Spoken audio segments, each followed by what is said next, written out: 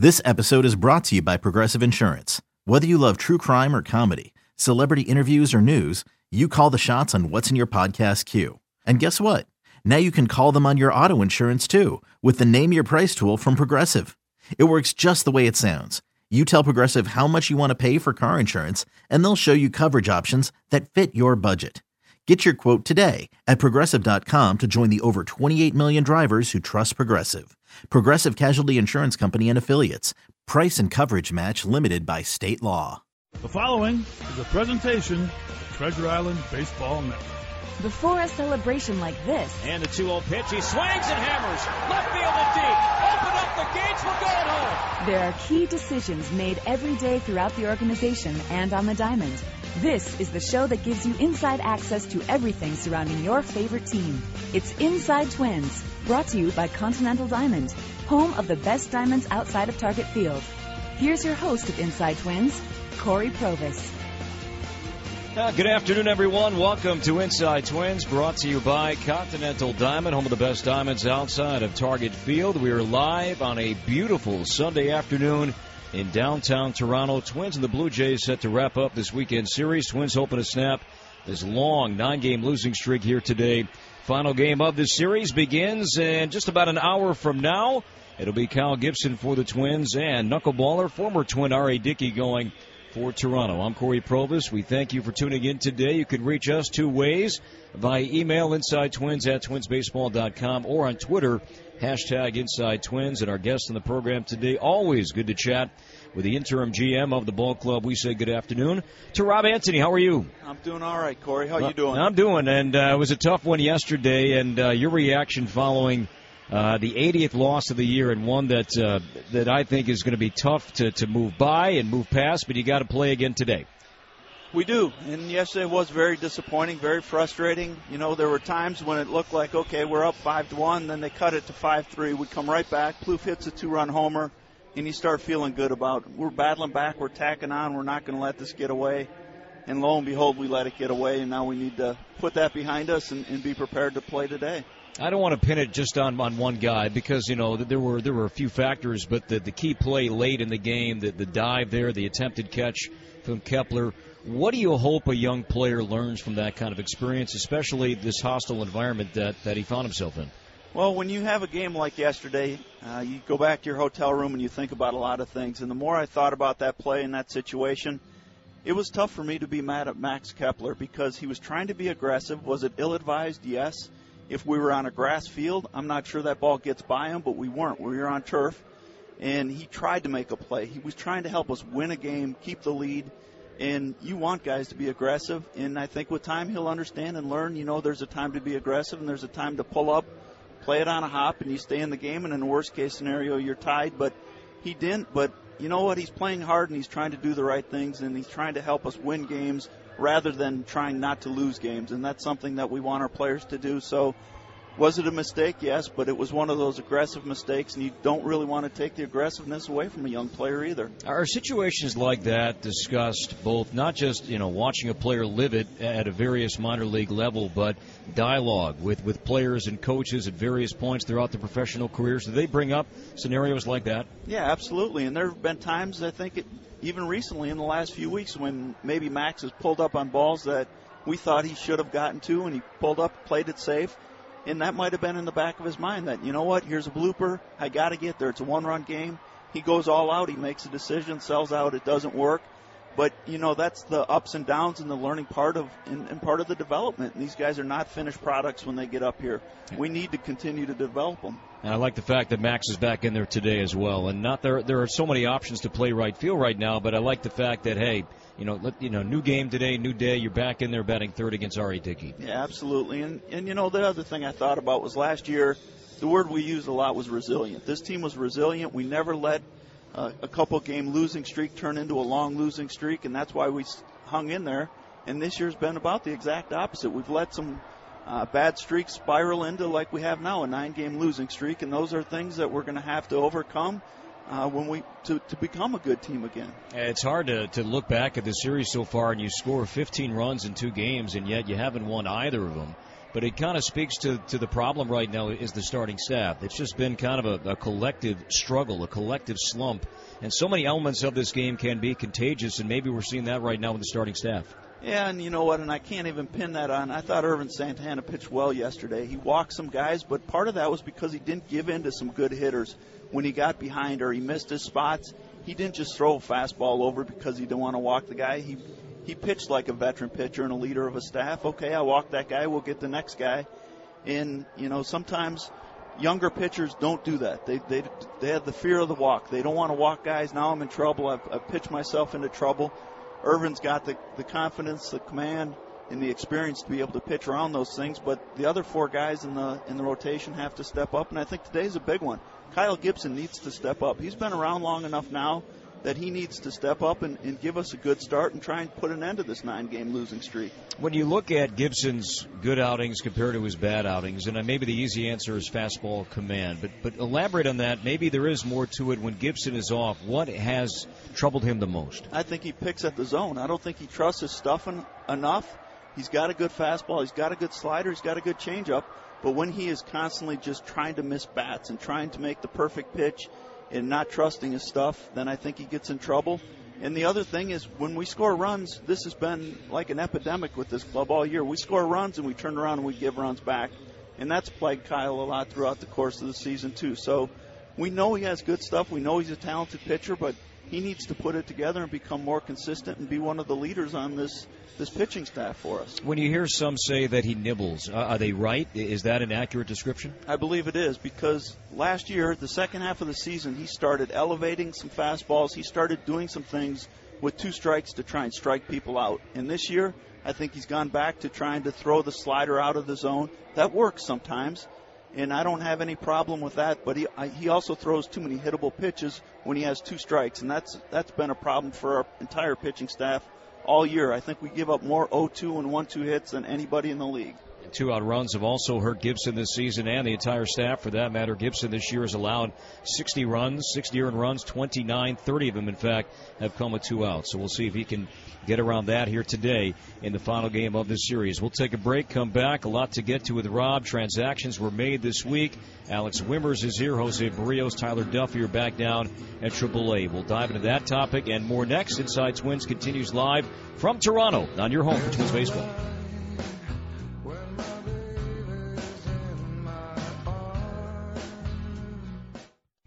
This is the Treasure Island Baseball Network. Welcome back. Inside Twins continues on a bright and warm Sunday here in Toronto. Twins and the Blue Jays coming up about an hour from now. Inside Twins until the bottom of the hour. Chris has the pregame show and then Game 3.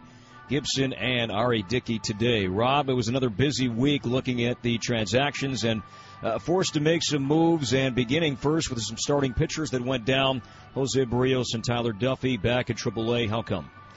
Well, number one, Duffy had another tough start, and he did not handle things the way we would like. Some things that he's done that we've talked to him about that he has not been able to overcome. You know, his emotions, keeping his emotions in check, and being able to forget about a pitch, forget about giving up a hit, and kind of lock back in. And that's something that we've talked to him extensively about. And we needed to make a move after he only lasted 3 innings, and then we had Pat Dean, who was going to start here on Friday. We knew we had to have somebody backing him up because this is a tough place for anyone to pitch, but now you're bringing in a left-hander who's inexperienced, so we're going to bring Albers in to flip-flop with Duffy. And then after Barrios' performance, it just looked like both those guys, their confidence was shot. And I know fans would rather see some young guys that are going to be part of the future, and that's kind of our philosophy as well.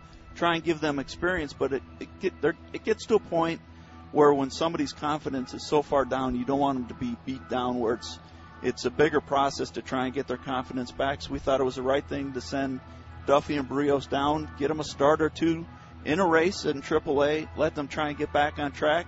And we brought up Alex Wimmers to pitch out of the pen, so we had another guy who could give us 1 or 2 innings out of the pen, and we're back at 13 pitchers, but the way our starters have been going, we need the extra man in the pen. And to your point about the performances from some of the young arms who you hope and relying on that these guys will be key components for a long, long time.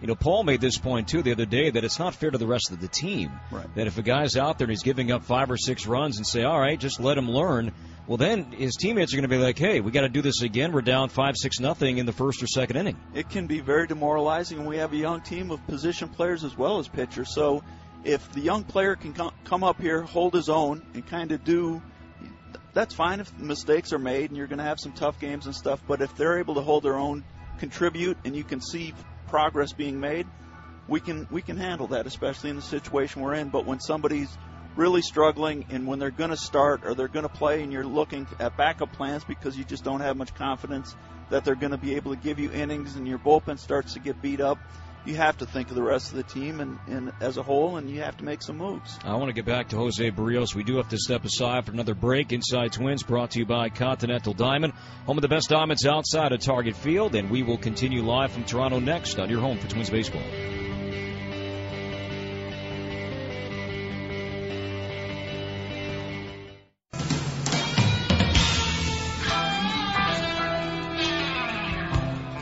Welcome back. Inside Twins continues from Rogers Center. Corey Provis alongside Rob Anthony. Inside Twins is brought to you by Continental Diamond, home of the best diamonds outside of Target Field. Rob, getting back to Jose Barrios, so much was made about the extra bullpen sessions he was doing with Bert watching and Irvin and Neil and Eddie and Paul, of course, and they were getting into his mechanics and things that he needed to change.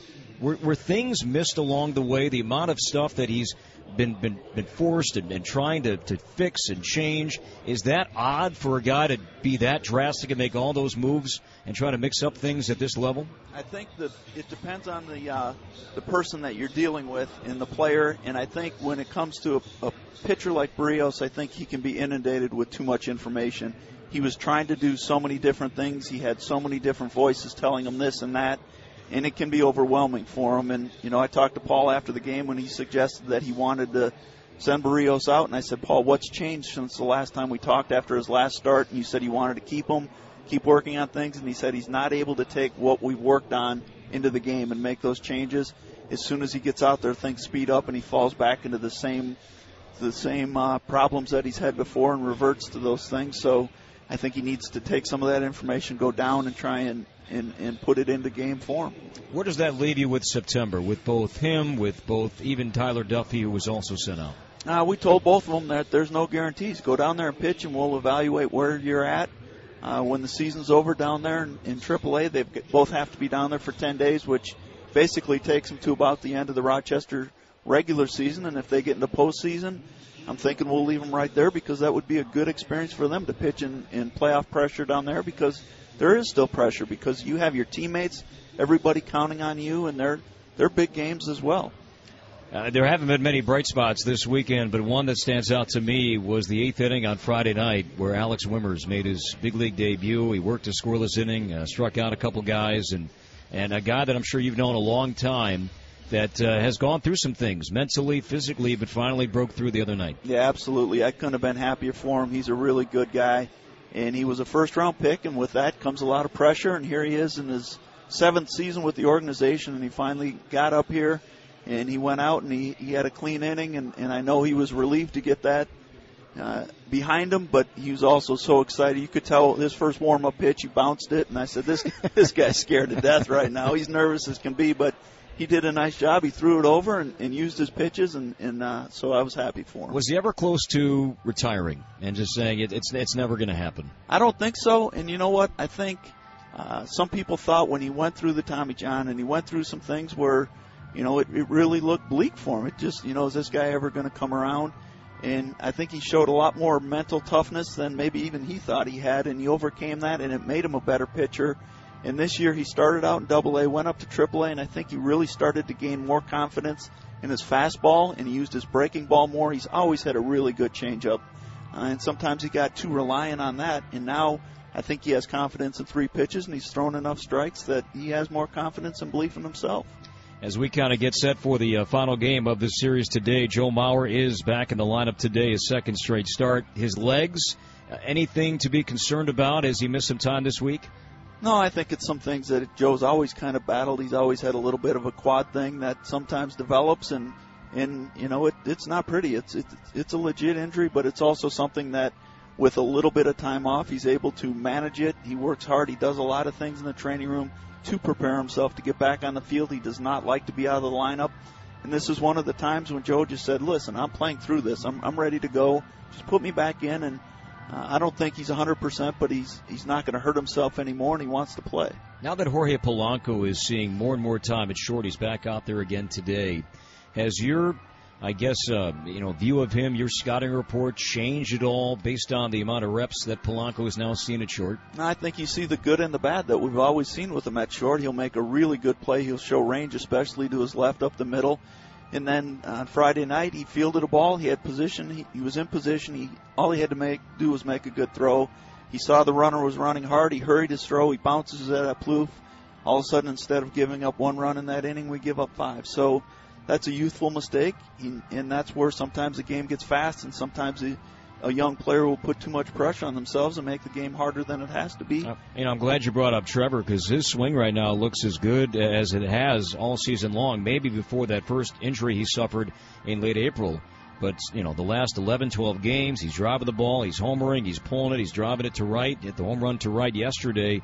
Would you agree that this is as good as he's looked offensively in months? Yeah, and you know what? Every time he's gotten really on a roll and looks comfortable, and I would say he was almost carrying the team when he had his first injury, and so it's been such a frustrating year for him. He's had 2 different injuries. The last one with the cracked rib, and it sets you back. Then you got to get your timing back. You're out long enough that you got to try and get back into a groove, and it's just been a very frustrating year with the injuries for him. And Trevor's back at third. Miguel Sano DHing and still no third. Paul hinted yesterday there was a chance he could play some third today. Is the elbow still, barking at him a little bit here?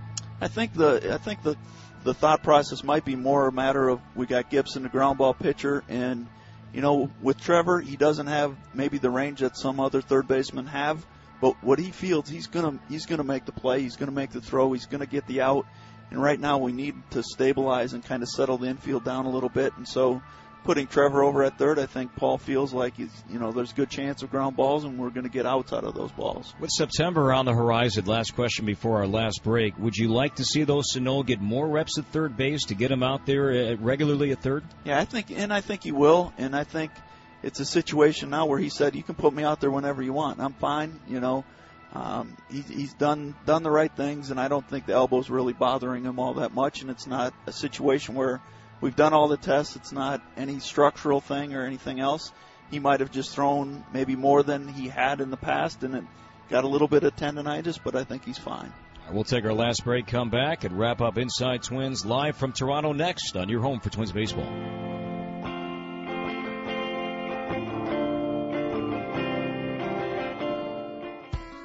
You're listening to the Treasure Island Baseball Network. Welcome back. Inside Twins wraps up. Last 2 minutes here with Rob Anthony. I'm Corey Probus. Inside Twins brought to you by Continental Diamond, home of the best diamonds outside of Target Field. It's a busy few days, isn't it, Rob, until you get to September 1. The Blue Jays made a trade. They acquired Deanna Navarro from the White Sox, the catcher. So this is a pretty active time until you get to September, these next few days, right? It is, but there has to be the right combination, and I'm not sure that we'll make any deals.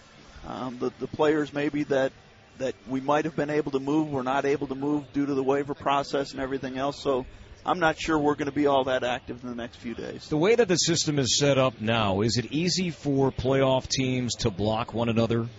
There's so many more teams that believe and feel like they're in the race, and so there's a couple teams in particular who have blocked and really stalled a lot of things out, to be honest with you. So you see that stuff. How do you see that? Is that on a computer screen, or do you see it on paper? How do you see all the possible deals that are out there? Well, what happens is you send a player through trade waivers, and it's a matter, whether you're going to trade them or not. Everybody sends almost all their players through waivers, and when the same team has the right to try and trade for your player, and they never ever even call to discuss it, they're just calling to block. And there was one team in particular that has claimed many of our players. Interesting.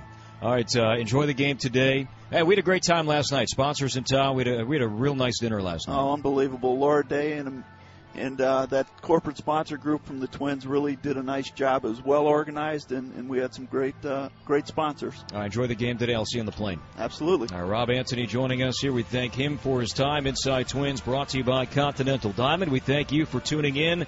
Game 3 of this series coming up. It should be a packed house per usual here in Toronto.